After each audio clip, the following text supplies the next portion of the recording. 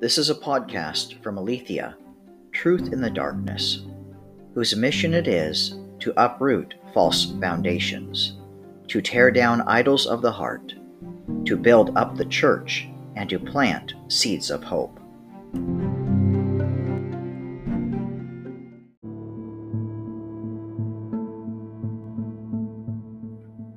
The title of this podcast is The Only Way Revival Can Happen. It will begin this way. First individually, then marital, then in the household, then to the church, then to the community, in that order. Let me start here. Father, forgive us for we have sinned. We, your people, called by your name, have not been living according to our identity in Christ. We have believed a lie. We went to work for money instead of for you. We sent our wives into the workplace instead of to raise our children at home. We sent our children into public education, which denies you. We went to universities which deny you. We did not lead our families as men of God. We did not lead spiritually, but instead we focused on academics and athletics regarding our children. We did not lead our wives spiritually, but we let them lead us. We did not protect them from the lies of the world as commanded. We did not cover them spiritually as commanded. We did not love them as Christ loved the church, meaning we did not do what we could to advance their sanctification in Christ. We did not model spiritual maturity to our wives or children. We have been distracted with work, which was to provide, but not in reliance upon you as the provider. We did our jobs in our own strength. We did not put you above work, family, or fun. We did not put you first. We promoted the idea of women in the workforce and the woman's power suit of the 80s and 90s. Woman took the place of man in the home and the workplace. Men were to raise the children in the Lord, and woman was to support the raising of the children in the Lord. Woman was to follow the man, and the children were to follow the parents. We have sinned, Lord. We have allowed women to teach and preach in the pulpits over man. We have not stood firm on your word according to your commands for the family and the church. We have switched the roles in America, and all hell has broken loose.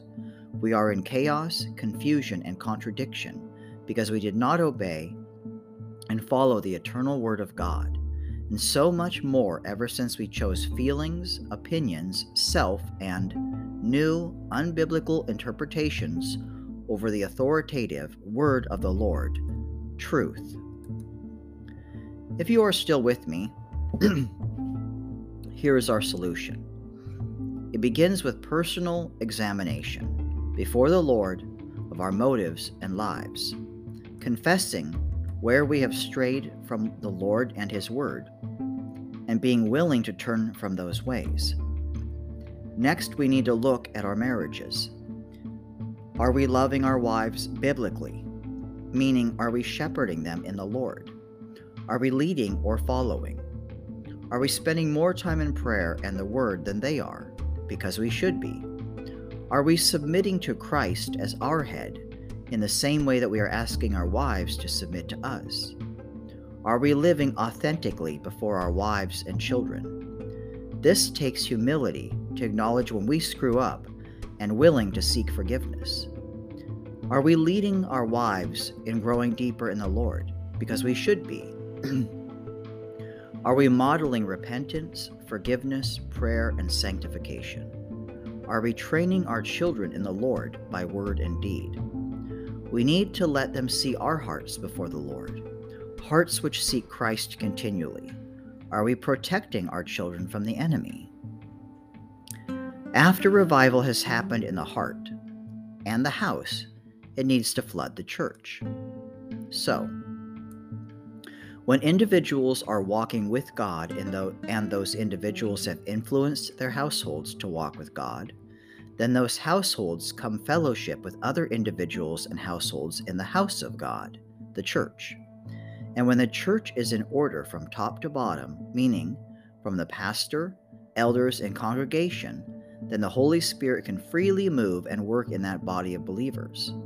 Blessing, revelation, healing, freedom, joy, love, peace, hope, comfort, life, and the Word can flow, and it will naturally affect the community in the city. According to Scripture, it is the individuals and families who will lead others to the Lord, and then bring them to church. We don't bring people to church to get saved. We allow the Spirit to use us to lead individuals to Christ, then disciple them at church and elsewhere. The church is and always has been one thing: the community of saints, the body of Christ. The church is not for sinners to get saved. It is where saved sinners go to grow.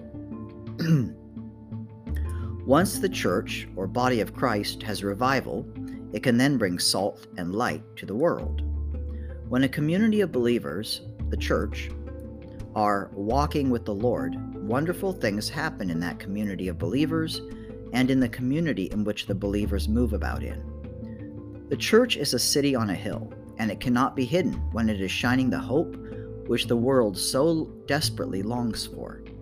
We preserve righteousness in the land as salt, and we bring life and hope in the form of light. The world does not want anything from the church that it can get naturally from itself.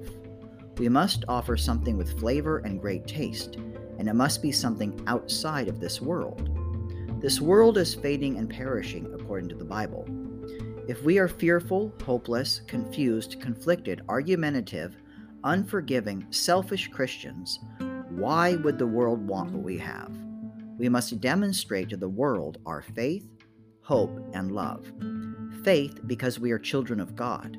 Hope because we have a faithful Savior coming soon. Love because the love of God has been poured into our hearts through the Holy Spirit so that we can love one another, forgive one another, extend mercy, grace, compassion, etc., and reflect this kind of community of faith, hope, and love to the world. So, I am convinced that if we start from the ground up and from the inside out, uprooting false foundations, tearing down idols of the heart, building up the church, and planting seeds of hope, then, and only then, could revival happen.